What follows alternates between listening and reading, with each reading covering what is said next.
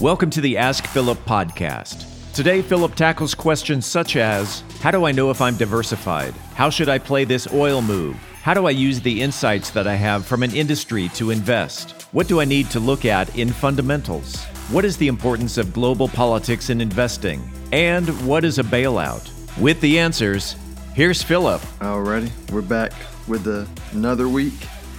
This is a pretty cool week, and I'll make the announcement for y'all because it'll be out by the time this episode goes up later today. But my wife actually started a podcast called Ask Kelly, K-E-L-L-E-Y. It's on Spotify. It'll be on iTunes soon. It's actually already up. So it's about food. She's a foodie. She is as much of an expert on cooking, cuisine, food history, culture, I believe, as I am. With money, it's her pastime. It's not labor for her. She just loves it. She actually doesn't even do it, like professionally. She just loves it. So check it out. Just wanted to give a shout out to Sweetness on the podcast. Check out Ask Kelly. She has an Instagram page too. Look it up. Let's get to the first question of the week. How do I know if I'm diversified? This question is very, very nuanced because this is an artful question. A lot of investing is like science, math, data-driven, quantitative. This part is the art part because there's no one right answer. I think the big picture answer is you're diversified if you have done everything you can to spread your money out to where one issue can't blow you up. So, for example, we all pretty much know if you own 3 stocks, that leaves you at a risk of ruin. But what's not as apparent is if you own only United States stock funds or United States bond funds, because then if something happens in the U.S., that blows a hole in your portfolio. Or if it's only industry specific. So if your entire portfolio is dominated by tech stocks, then that means if tech industry goes down, so does your net worth. And it may not go to zero, right? So if you have only U.S. stocks, it's not saying that the U.S. stocks are all going to go to zero.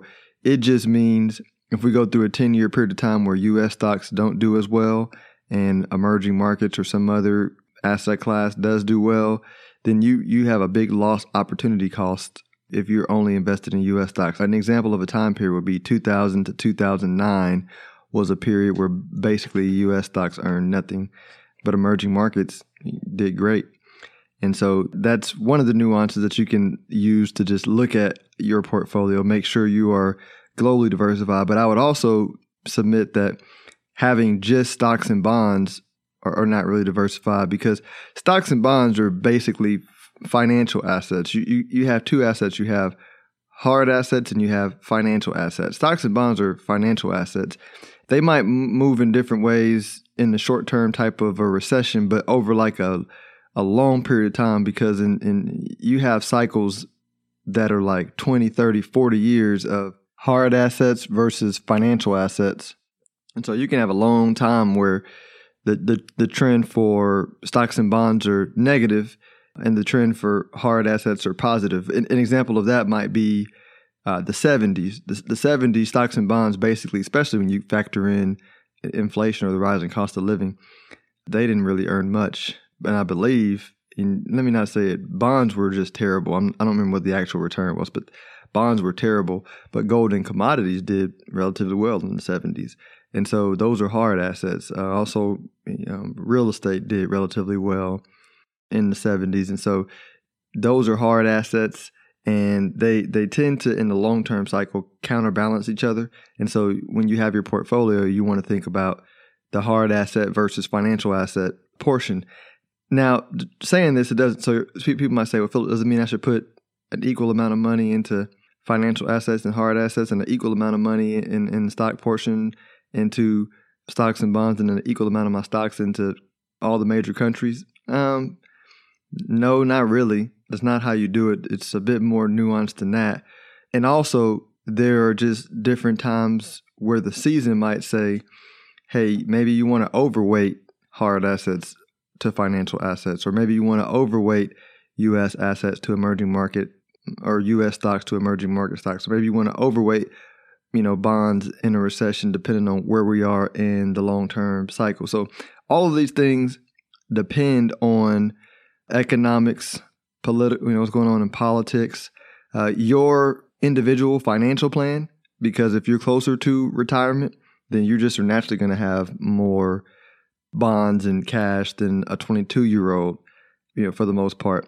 And so there's a lot of things that go into it, but these are just a few things to look at to understand and know if you're diversified. I will say most people I see their portfolios, whether it's them doing it on their own or if they have a commission-based salesperson, that they get paid a commission to sell mutual funds. I typically see like a hodgepodge of stuff. So it's going to be they're way under diversified because they have too much money in one asset class or one area, or they are over diversified. They just have a lot of duplication in what they're doing. They might have 3 funds that are all buying the same thing, but they see they have 12 funds and think they're diversified, but it's all owning the same thing. So, or a couple of them are duplicate. So that's diversification. Next question. How should I play this oil move? So I got this question a couple of times this week. And for those of you who don't know, I'm going to give context. So I can't remember what day that was. Maybe it was Monday. But oil went negative, right? And specifically West Texas crude oil. That's basically, for lack of better words, the oil that American markets dominate. And what basically happened was oil, whether it's West Texas and regular oil by OPEC, and I'll explain, and I have an episode on OPEC, so you can check that out at a later time. But it had been trending down. But what happened with West Texas crude oil, and this had been happening all month. I have been following this monthly at the out of the market. There are some people selling oil for like $5 a barrel or $1 a barrel because they didn't have anywhere to put it, because there was so much supply of oil and there wasn't enough storage. And so you have in the futures markets, you have speculators, and then you have the actual like producers, people who make it and use it for stuff. And so the speculators basically were like, well, listen, I don't want to be in a business of storing oil. There's so much of it. And when the contract came due, it was dropping, and the contract came due. They had so many contracts, they had to say, hey, listen, we don't have anywhere to put this. We can't take delivery of it. And nobody was buying the contracts because it was dropping so much. So it went negative, meaning they're saying, hey, I will pay you to store this oil. I don't have anywhere to store it. That's why I went negative. It was still in line with the long-term trend of, I mentioned deflation, depression, not a lot of money in the system, a lot of debt in the system, demographics, all that stuff. So we're still on that trend.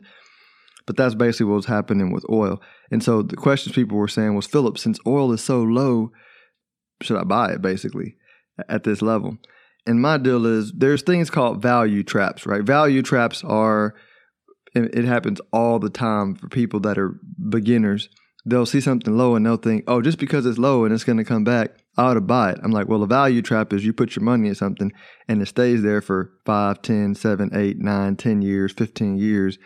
And it doesn't come back above that price that you bought it for a long period of time. Going back to what I was mentioning before with diversification in a previous question, just because you buy something, as a matter of fact, Google this, Business Insider 155-year history of oil prices, and it'll give you a visual chart of oil prices over the last 155 years.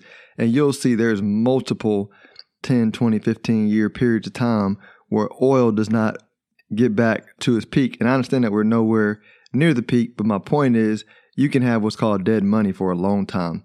And what you got to balance when you're investing with losing money is also losing opportunity cost, meaning if you have $100,000 to invest and you drop $25,000 in something just because it dropped, and that $25,000 could have been spent in something that has a more high percentage chance of being higher in 5 years, then not only did you not make money, then you lost opportunity cost to actually make the money you could have made. So you missed out, right? Your money is losing money, and then it's not making money, which is a double whammy. And so when you're investing, going back to what I was saying before, you want to understand the economics. And this is imperfect math, but something like 50% of your investment return comes from the economic environment.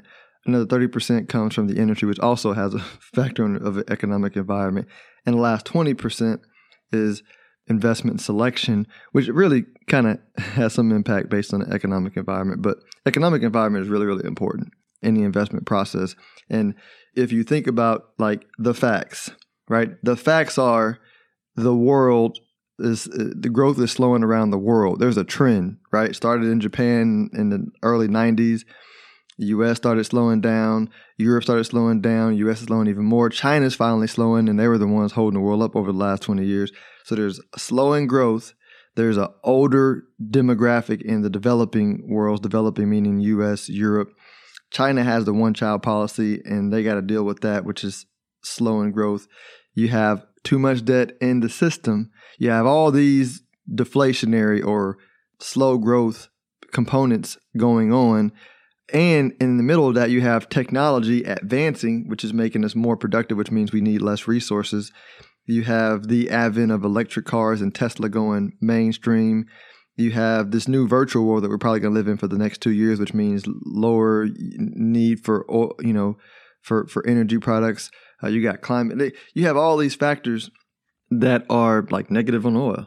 Could things change? Yeah, but I always like to explain investing like some people play spades, some people play dominoes. I don't know blackjack or poker, so I don't speak on that. But going to dominoes or spades, it's kind of like if you play with somebody who's a beginner, they mistake winning a hand with playing the hand appropriately, right? You can win a hand by luck, but the skilled player knows that if you play, the law of odds are in your favor. So if you play enough times, the person that's playing the hand the right way will win more games than ones that's just playing haphazardly and getting lucky, right? And so looking at this move, the cards are saying oil is not a good bet, right? Could you buy it and get lucky? Potentially. But I would submit that most people who are looking to buy oil right now are looking for a short-term come up. That's really what it is. They're saying, hey, it's super low. I think I can buy it now and make some money over the next course of the year. Nobody does that. That's lotto ticket thinking. You got lotto ticket thinking. Sure, some people hit the lotto, but not often. So don't be short term. Don't have lotto ticket thinking. Let's move to the next question. How do I use the insights that I have from an industry to invest? So this is a question. I have multiple clients in different industries, and they feel like because they're in the industry, they feel like they know more than most investors about different companies in the industry, which is true. But it's deceptively true because the market is smart. Is the market wrong at times? Yeah. But for the most part, like the market is super smart. And the market being the collective amount of people looking at the economy, different stocks in relation to each other, coming up with a price that's repricing every second, every minute, every day, every week, every month, right? So the market is really smart, and beginners are maybe a little bit too much arrogant in their ability to understand that they don't know more than the market, even in their industry. For example, I had to explain to a client of mine, and she was like, yeah, but this, that, and next. I say, listen, I'm a finance major. I've been doing this for 14 years. And you listen to my podcast, you've read my book, I know what I'm talking about. Like I'm like in my industry, I'm not saying this, cockily, but I'm in the 1% of the 1% for what I understand, because most advisors are just selling products, selling other people's product. I'm one of the rarities that actually like manage money, own my own company, understand economics and how everything comes in. And so, and I'm like, listen, and it's not an ego booster. Just test me. Ask me what you want. I understand it because I put in the multiples of 10,000 hours to do the work and the study. But even with that kind of knowledge, I don't think I know more than the market about buying companies in this industry, right? I don't think because I have insight, I can tell somebody whether Charles Schwab or TD Ameritrade is a better buy. I can read balanced. I can look at that. I'm in the industry. I have my intuitions and my thoughts, just like, right now I got my Saints shirt on. I got my opinions on the Saints, and their odds, but I'm not going to make a bet on that. I'm going to let the market give me an idea of if I'm right. Because if the market is, for the last 12 months, for example, and this is a super simple version of like how I might look at it, but if over the last 12 months, Charles Schwab is doing better than TD Ameritrade, I'm like, well, man, they must have a better business model than TD Ameritrade, right? And I'll do some work on that. It doesn't mean that the market is right, but it means I'm going to respect the market, and I'm not going to think that I know, more than the market. And again, there are small periods of time, and I'm going to give you an example where insight might be helpful, But we got to be in like a weird paradigm when people are ignoring truth. So let me give you like an example of what I mean by that. So it's not my industry, but I'm a small business. I advertise, right? And so I've, done all kinds of advertising. And for the last 2 years, people have been getting excited about tech stocks that weren't making any money, right? Just garbage companies. Like they were not, like if you looked at the math, they were not even making money. And some companies were doing a lot better, than Facebook or Google. And these companies were soaring, but they were not making any money. And if you look at the advertising industry, the leading companies were still Facebook and Google. So the market had that right. But individual investors were in the tech space. They were chasing shiny things, right? Things that don't make money, which just common sense says, if they don't make money, it's not going to, it's just the math doesn't add out. And they were ignoring Facebook and Google, which even despite being in front of Congress, getting bashed and everything, like the stock was still going up. It wasn't skyrocketing, but it was still doing way better than the S&P 500 in relative terms. And so what I said was, hey, I'm an advertiser. I understand the industry. And I thought Facebook was a better buy because of being a practitioner, and they provide the best bang for your buck from a cost standpoint. And then the market was confirming it because of the price movement relative to the S&P 500, and with all the negativity, it was still going up. And the other advertisers, the old stodgy, I think they call them Big Five or Big Four, like they were just getting crushed. That was an example of me being a practitioner and seeing things and doing research, but then realizing, hey, my intuition was right, but I validated it with the market, and I had a variant opinion of, because you can also put them in tech stocks. So I had a variant opinion from the market on tech stock space, but it was variant in relation to trash companies that just common sense says what goes up must come down if it's a trash company, right? So that was kind of on topic, off topic, but it gives you an example of when you have information and then you do all the other work, right? You can combine the two and make a good decision. Question 4. What do I need to look at in fundamentals? So I get this all the time. I just went ahead and wrote out, like I have a screen that screens for fundamentals, and I'm just going to give it away on the podcast because I keep emailing some people and I just want to reference the podcast. So what do I look for? It's a few things. I want the earnings per share to have been growing during the past 10 years. People say, well, Philip, what if the company hasn't been around for 10 years? Well, it's going to rank low based on that rating, right? Revenue has grown during the past 10 years. 5-year average return on equity is greater than 5%. Return on equity basically tells you how good is the management at using the resources, basically, in a simple terms. Minimum gross margin, I want it to be greater than 0. So what's minimum gross margin? Company's net sales minus cost of goods sold. I want it to be greater than 0. The book value per share. Book value is like a calculation. You back out like intangible assets like goodwill and everything from the actual balance sheet to get book value. But I want that to be greater than 0. Current ratio. I want that to be greater than 1. Current ratio is going to be, super simple terms, is going to measure like how fast they can pay back short-term debt, right? So if they have some short-term liabilities, they have enough cash to pay that off quickly, relatively quickly. I want the company to have not missed a dividend payment. I want the debt to equity ratio to be less than 13, meaning they don't have a lot of debt. I want the average cash flow over the last 10 years to be greater than 0. And I want long-term debt that's less than 5 times net income. Again, low debt. So you can see these factors are going to have me miss a lot of good companies. Like Tesla doesn't pull up in this screen. A lot of good companies that I like don't pull up in this screen, but it screens out a bunch of non-financially strong companies. And it's a weird thing. Financially strong companies over time outperform non-financially strong companies. And I've wondered why. It should become apparent that like that just kind of makes sense. But I think the reason why it does is, during the market cycle, people like shiny things. People are markets, and people tend to overreact and underreact. And when the market picks up, people like to look for shiny things, and they ignore the good quality companies because they go for shiny things. And the ones that are just consistently buying the good, fundamentally strong, boring companies, they win. It's like the tortoise and the hare story we learned. The hare got too fancy, and the tortoise won because the tortoise was just consistent and kept going down the road. And so I'm willing to miss some of the shiny things because the tried and true has historically worked for a long, long time. So those are what I screen for fundamentally when I'm looking for individual stocks. Number 5 is going to be my investor mistakes segment. So investor mistake, greed. Greed is a big one. I kind of talked about it a little bit earlier, but greed is one where you're looking for short-term gain. It shows out multiple different ways. So it can be short-term gain.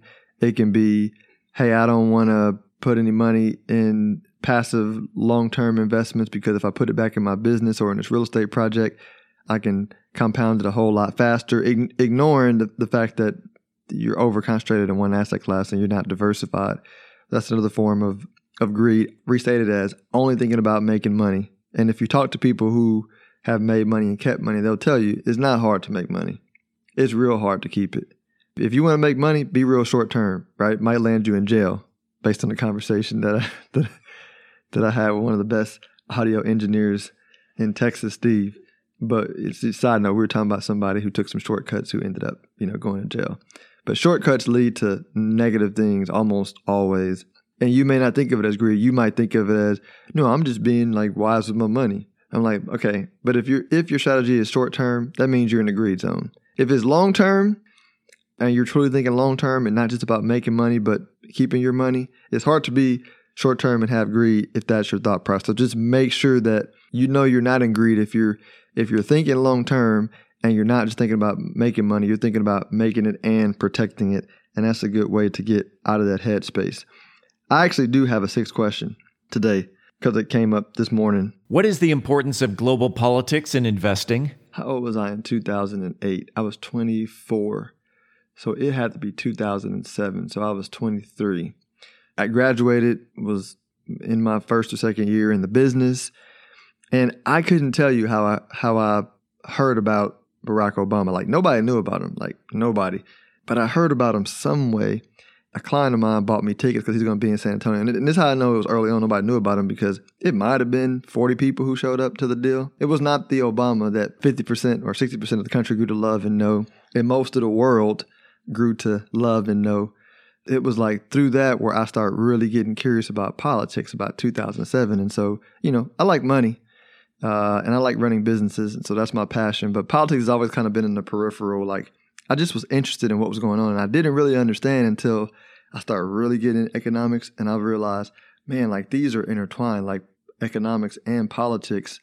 Understanding that is important to understanding like money. Because if you miss the political element of it, it's going to affect your investing. Let me give you a real specific example. Trade policy is an example that can affect your portfolio. Open trade policy does well for financial assets for the most part, everything being equal, stocks and bonds, right? Stocks and bond markets love that. When trade policy, when everybody wants to protect, when protectionism kicks in, people want to no longer go where the most efficient way to buy goods and products is, which is closing borders. That's when hard assets tend to do a bit better and financial assets tend to do a bit worse. And it has relations, right? Because if financial assets have run up a lot and they're kind of way out of whack, and then you start having closed trade policies, then the correction is greater, right? So understanding politics and trade economics is important, right? Understanding the politician. Are they conservative or liberal, right? Are they a populist or a globalist, right? Which people think is a bad word, but it's not. That's the non-mainstream media that makes that negative. What's negative about people getting along in the globe? I don't know. Convince me. You also have the budget deficit and where money is spent, right? The central bank, them printing money, why they print money, what they're going to do next, right? Understanding their incentives for what they're going to do, and that people say central bank's not political. Yeah, right. They are political because they're people. People are political. Like we started as kids.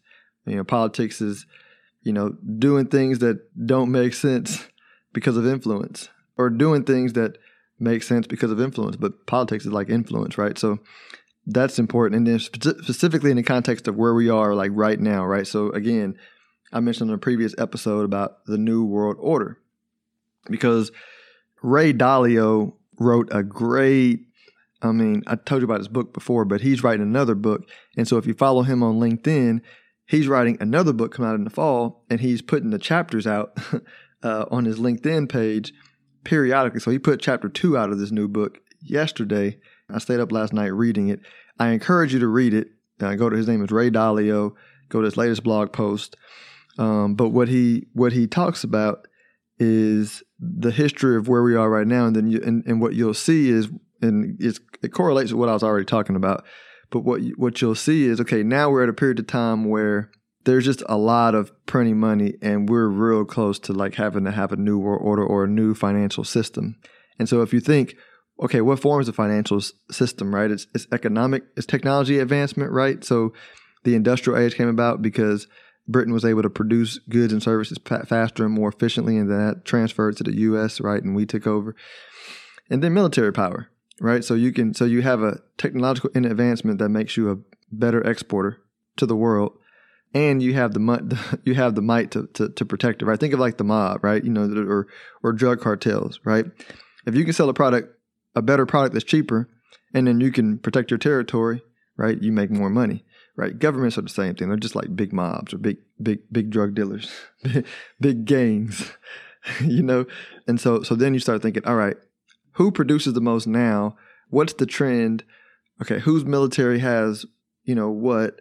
Who has the most hard assets in reserve? Because gold is a factor too. Whenever you have these resets, typically people that have the most gold also have more power. I think when the last regime changed, 1945, when the U.S. became the world reserve currency, and it was the establishment of the New World Order.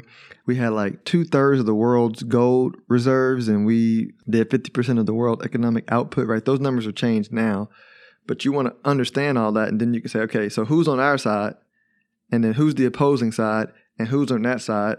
Because people are counting countries out without realizing it's not just the country, it's the allies, right? And it's the military. And it's not just the companies broke, because if we can't amicably solve it as a global community, then the fight breaks out, and you're like, okay, who's going to win, right? Which side is going to win?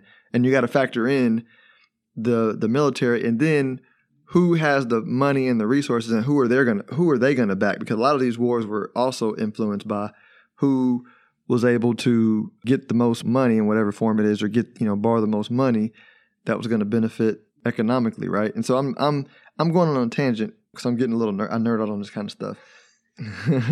but the point is, it's kind of like a big puzzle, and you just want to pay attention because it influences investing, right? It absolutely influences investing. So question number 7. Philip, what is a bailout? And I added this last minute because I feel some kind of way about bailouts the second time around, especially now because you've had all these free market capitalists, and I'm a free market capitalist. And I'm going to preach for a second because the last few years have revealed a couple of things, right? You have people who claim to vote a certain way because of morals, and then they vote for somebody who has no morals, right? I would have much rather them said, hey, I'm voting for this person because I'm a Republican and I believe in, and he's a Republican. Cool. Don't before that and after that say, I only vote for Christian candidates. No, you don't. Like that's out the door, right? And I know this is not a political podcast, but I'm just speaking my truth right now because I vote for Democrats. I voted for Republicans. It's not that. I don't like hypocrisy, right? And so that's kind of hypocrisy number 1. Hypocrisy number 2 that's happening is you have all these free market capitalists. I mean, I'm a free market capitalist. It's like I'm a Christian, right? And now you have all these free market capitalists that when we're saying, okay, I understand that you want to bail out these companies because they didn't have, they couldn't control what happened because of blah, blah, blah. But on the other end, before this happened, we had people that would have medical issues, or they couldn't control where they were born or who they were born to, or they couldn't control whatever. And you would call them a socialist because they needed some government assistance for their life. And I'm not saying one is right or wrong. I'm just saying you're talking out of two sides of your mouth because this is socialism, right? If you were such a free market capitalist before this happened, and now you're a socialist, but you don't want to call it socialist. You're saying, oh, this just had to happen. Yeah, but people who want to do it before, you called them a socialist, right? So I'm just saying, understand that neither side is right, but let's not be hypocritical on both sides, right? Because let's understand that there actually is no such thing as a free market. There's variations of it. You have China that's moving more towards capitalist, and you have Europe that move more towards socialism, and you got America that's that goes both ways and relatively in the middle, but more capitalist than most, which I personally prefer, right? But let's go to the bailout, right? So if we establish the hypocrisy, understand why I'm calling this bailout socialism, because people don't understand what a bailout is. A bailout is just wiping out the shareholders. It's a change of ownership. So for example, let's take an airline. If an airline goes bankrupt, they're not going to stop flying planes. They're going to be flying planes tomorrow. It just wipes out the current owners. It says, hey, look, y'all took a risk, right? Respect the game. You took a risk. You lost all your money. Now you filed through bankruptcy, and then you get new owners that have money that are going to buy the airlines because it's super cheap. Bankruptcy makes things super cheap. Think of it like when you buy distressed real estate. People understand real estate. You see a house you like. If an owner goes bankrupt and the house goes on auction, you can buy it for dirt cheap. The house doesn't go away. The house is still there. It's still the same neighborhood. It's still a great place to be. And so you have all these quote unquote free market capitalists complaining. And I'm saying that so you can understand why I dislike this hypocrisy. Asking for money, saying, "Oh, but we have to." No, you don't have to. You actually don't have to. You borrowed all this money and you did all these buybacks for years. You didn't have cash reserves, right? Because when the shoe was reversed, why don't most people have enough money to survive 3 months, or they don't have enough money for this? I mean, it's been a month, and y'all are already crying, right? It's been a month, and there's companies that claim that we have to have it. What happened? Why don't y'all have 6 months of reserves in the bank? I'm a finance planner. I talk to my clients about doing that all the time. What makes a company different, right? And again, this is not a political conversation that I'm having right now. I'm not. If you really know me, I'm about one of the most middle of the road folks. I am more of a libertarian, and I wish that we had a third party because I would vote libertarian. I don't love everything Democrats do. I don't love everything the Republicans do. I think they're both hypocritical. I think at some level of politics you have to have some hypocrisy because you got to come to a middle term. I just don't like the narrative of how they ignore the hypocrisy. So this is not a political conversation. This is just speaking truth, right? And the truth is a bailout is socialism for these public companies. They can just be wiped out and get new shareholders, right? I'm more of a fan of using the money to help the local small business and the people, where that would be way better for the system if you're going to use it, not bailing out these public companies there's plenty of money out there once they go bankrupt and restructure to make it work. That's my 2 cents on there, y'all. That's a first for me. I hope y'all appreciate that emotion that I threw in there about bailouts, because it really pissed me off this morning. So y'all enjoy your day. If you are interested in having a review of your portfolio or to see how far on track you are with your retirement goals, Philip offers complimentary consults through his company, Stonehill Wealth Management. For more information, log on to stonehillwealthmanagement.com/talk. That's stonehillwealthmanagement.com/talk. Philip Washington Jr. is a registered investment advisor. Information presented is for educational purposes only and does not intend to make an offer or solicitation for the sale or purchase of any specific securities, investments, or investment strategies. Investments involve risk and, unless otherwise stated, are not guaranteed. Be sure to first consult with a qualified financial advisor and/or tax professional before implementing any strategy discussed herein. Past performance is not indicative of future performance.